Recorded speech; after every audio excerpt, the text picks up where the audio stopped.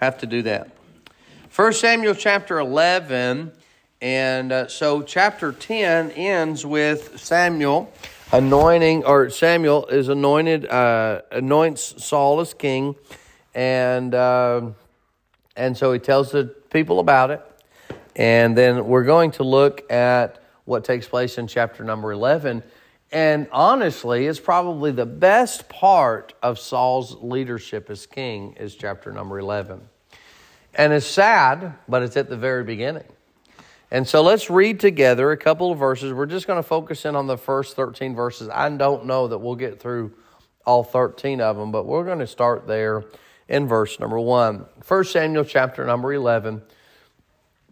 And let's read together in verse number 1.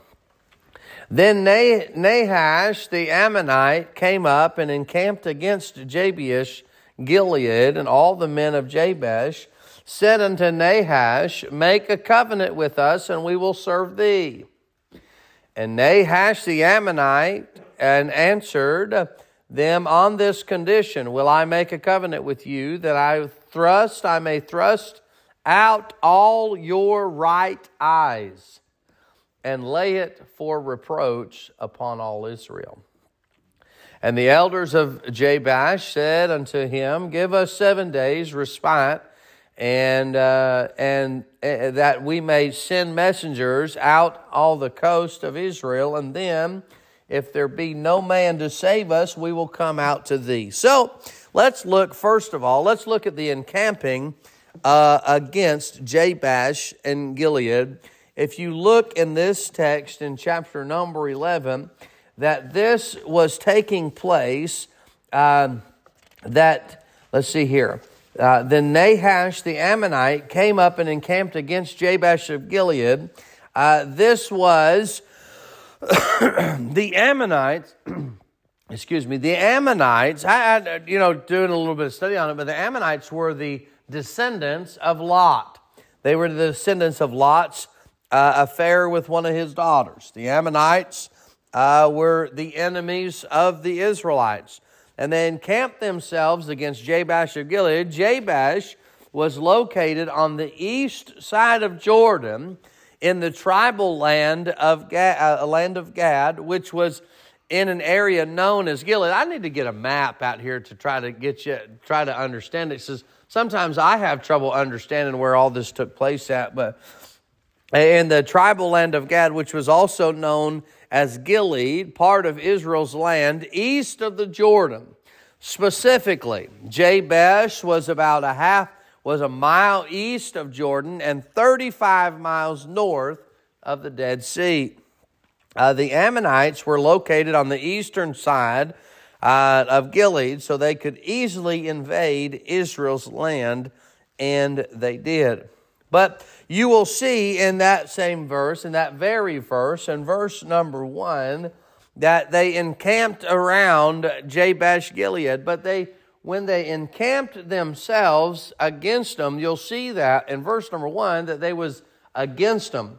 So it wasn't like them encamping to be friends with them. It was encamping to be against them. And then we'll see also, not only do we see in verse number 1 that they were kind of against them, but we continue to read. And all the men of Jabesh said unto Nahash, Make a covenant with us, and we will serve thee. So here's the deal. They've been surrounded. They've been encamped around. They are against them. All right, we've got you surrounded now. Let's make a covenant.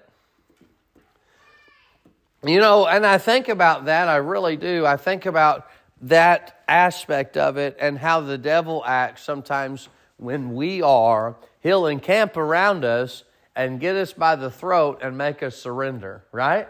I mean, that's exactly what took place is he surrounded them, and then he said, okay, let's make a covenant. Well, basically, they didn't have another choice, right?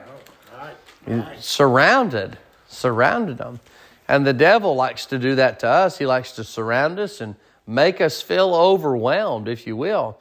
And truly, these people of Israel, they had to feel overwhelmed. They had to feel that they were completely surrounded. There was no hope.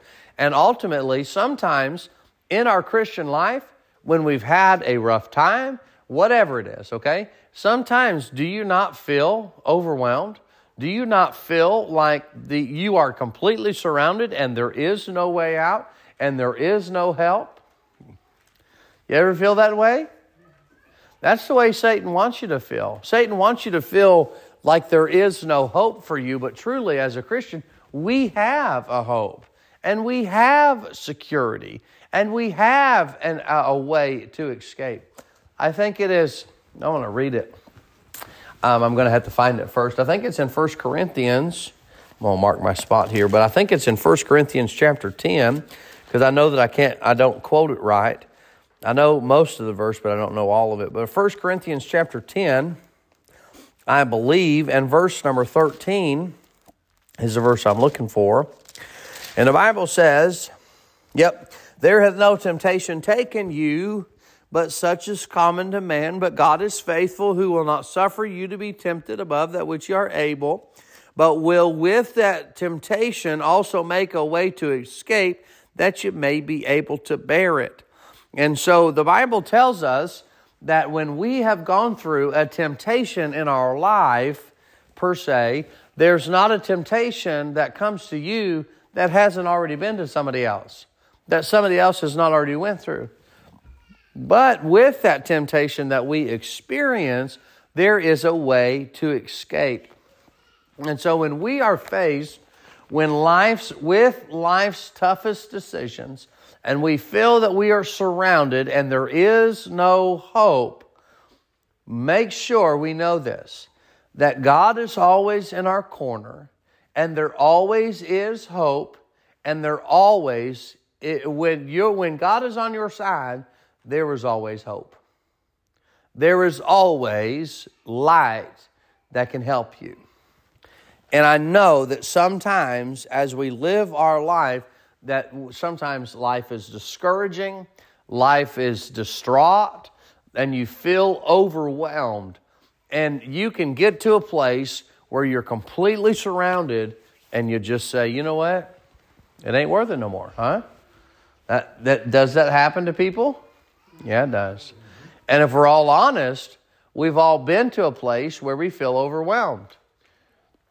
Whether it is a financial overwhelming, whether it is a disappointment overwhelming, whether it's discouragement overwhelming, or it's a trial, or if it's a temptation and you feel completely overwhelmed. Now, let me ask you this. Okay, so if we've all been to that spot in our life at one point, whether it's discouragement, temptation, a trial, a difficult situation we've seen, and we really feel like we are overwhelmed, how can we work through that position in our life? What are some things that you have found that are helpful to you to work through times when you feel completely overwhelmed? Because I would say, maybe I'm wrong, but I would say everybody in this room, at some point, you've felt completely overwhelmed.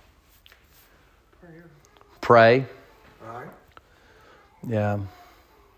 You know, that is the nearest connection to the Lord, is to me immediately to be able to pray. It's right. True. That's exactly right. It's true. Because one of the things that prayer can do for us is allows us to talk about it. And really, when you are overwhelmed, one of the things you need to do is open your mouth and talk. And it's not always to your neighbor. But one of the best people to talk to is the Lord, because He can help you go through those things. But if you don't pray to Him, He doesn't. He knows what you're going through ultimately. But He's not going to be able to say, well, all right, they're asking for my help. Let's go help them. But if we pray, we spend time saying, man, I'm overwhelmed with this at work. I'm overwhelmed with this, with whatever it is. And you list it. He can help you walk through it. It's good. All right, anything else? Anybody else? Something that they do or say or read or... I think that's the ultimate answer is praying about it. You know, God's listening. You know, if you're a Christian and you need to pray about it. If you're overwhelmed and you have a lot of problems, pray about it. He's listening to you, and he'll, you know, your faith will take care of that problem. Right. If you have true faith and right. the Lord taking care of it, He will take care of it. Right. You know, and the Lord will take care of it. I had a friend of mine that he got himself into a situation and he got completely overwhelmed. And I really don't know exactly what all was taking place and all the things that was going on, but he ended up taking his own life. And, he was probably 55, 60 years old. Do you know how desperate a person has to get to that place? Where they've come to a place where they feel overwhelmed. They come to a place where they feel surrounded, where there is no hope. And so me too. We have to go through. We're all going to experience difficult times in our life. We're all going to experience where we're all overwhelmed. But God's the answer for us. And prayer is one thing, one aspect that we can go to God and ask God to help us through being overwhelmed. That's good. Anybody else? And I'm not saying study, get in the Word. Yeah, spend time in the Word. It'll help you. It'll encourage you. And you'll find time, if you've done that, where you'll find the Bible speaking to you. And it'd be the exact verse that you need and the exact time that you need it. Man, I didn't know I needed it. Look at that. It's right there on my Bible reading that I'm reading, and it'll help you. It'll encourage you. Yeah. And I'm not saying that I know that he got overwhelmed and that's why he did that. But I don't know because, there was no explanation. But, there has to come a place, personally, I've been overwhelmed, okay? And so I have to make sure that I stop and keep your center and pray and get in your Bible. What else? I had an uncle that took his life at 95 years old. Wow. Yeah. And he was a person that'd be at the door and meet you when you come in. That's the type of person he was. But he got sick and he got overwhelmed with being sick. And he took a shotgun to his head.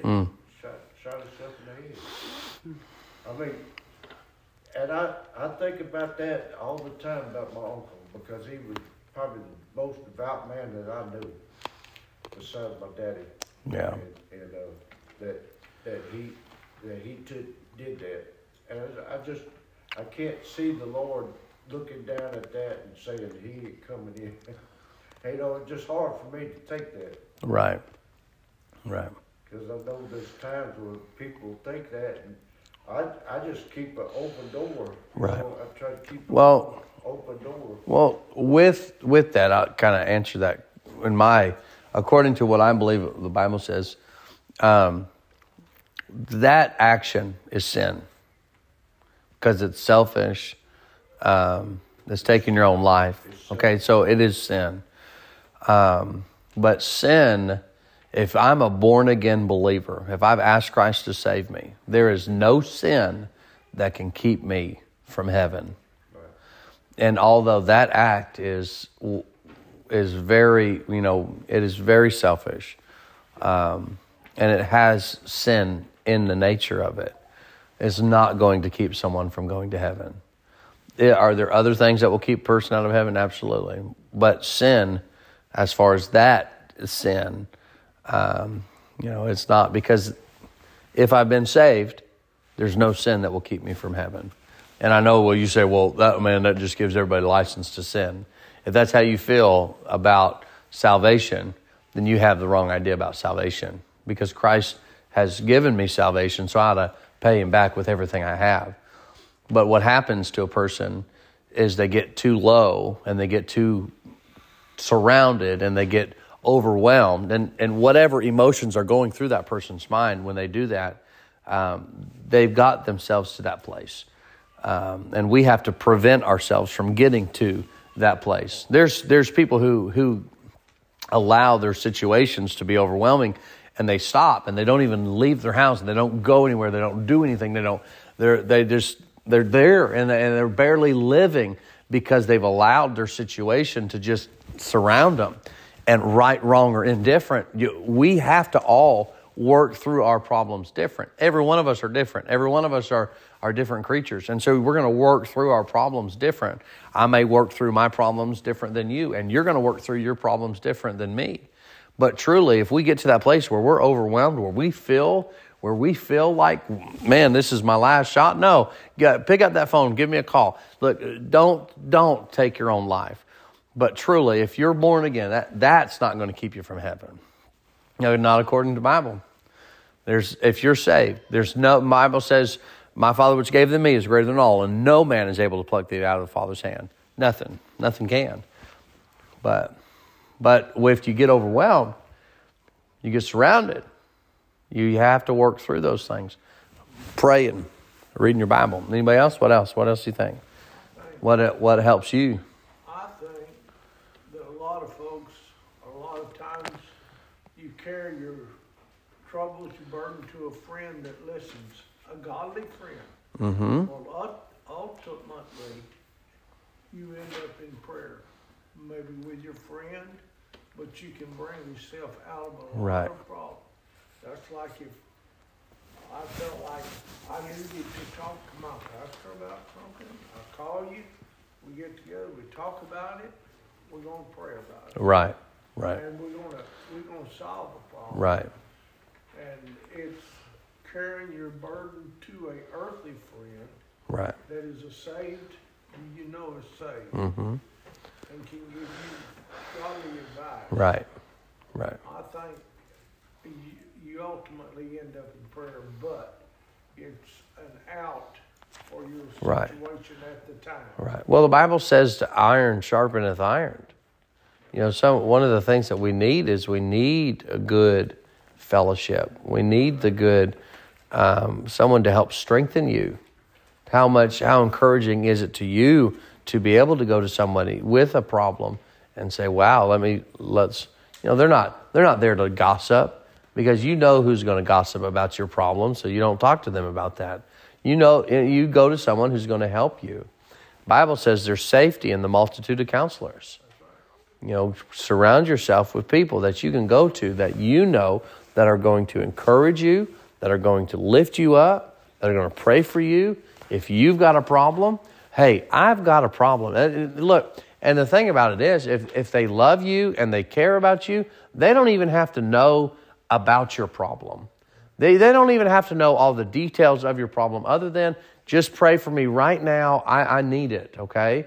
And if we're the right kind of friend, we're the right kind of person, all we got to do is know that, and let's pray together, and let's build each other. Let's encourage each other, because we need to make sure we don't allow. Oh man, you see somebody and you see that, you can see it, and you can see them getting overwhelmed, and you can see them experiencing a hardship, if you will. Because even I feel like you can get overwhelmed in the idea of even a failure. You can get to a place where you feel you've failed and you've messed up so much, and you just give up. Well, who cares? What does it matter if I'm right or not? What does it matter if I get up or not? What does it matter if I do it again? No, come on. You need somebody to come by your side and pick you up and set you on your feet and say, come on, let's do it together. Let's walk together. Let's pray together. Let's encourage each other. And we've got to be that for each other. We ought to be that for each other and help each other. And so that we're not getting to that place where we feel overwhelmed and we're truly making terrible decisions when we get discouraged and get down and out. And these people were overwhelmed. These people were surrounded. They were surrounded by the enemy. Satan wants to discourage you. You're a Christian. He wants you discouraged. He wants you down and out. He wants you down in the moldy grubs. He wants you to be discouraged about yourself and about your situation, about your whatever it is. He wants you down there. That's what he wants. And if he can do that to you, he will. He will. All right, prayer. Another brother. The Bible. Anybody else have anything else you like to do? Things that help you when you're down and out, when you're discouraged, when you feel overwhelmed? What else you like to do? Personally, I like to listen to good godly music. That's what I was thinking. That's right. I like to listen to something that's going to encourage me.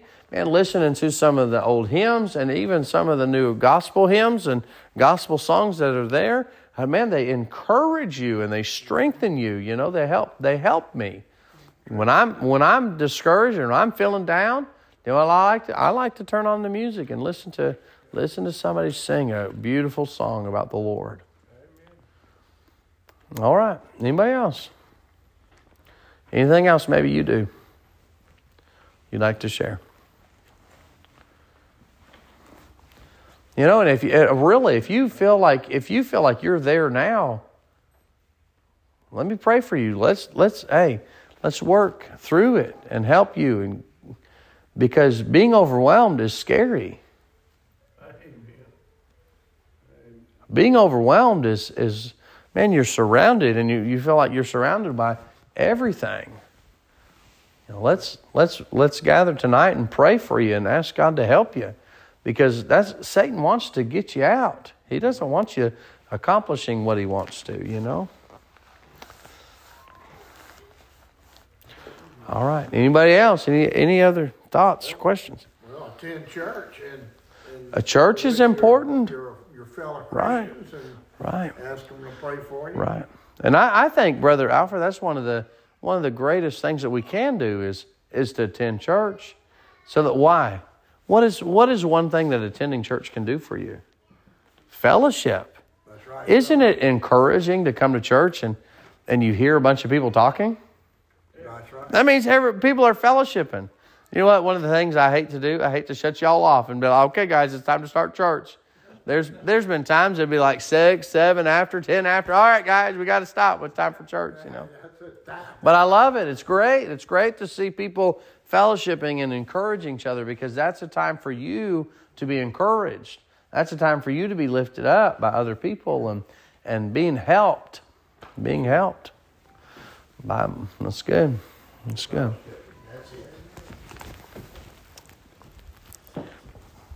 All right. We didn't even get through point number 1, but all right.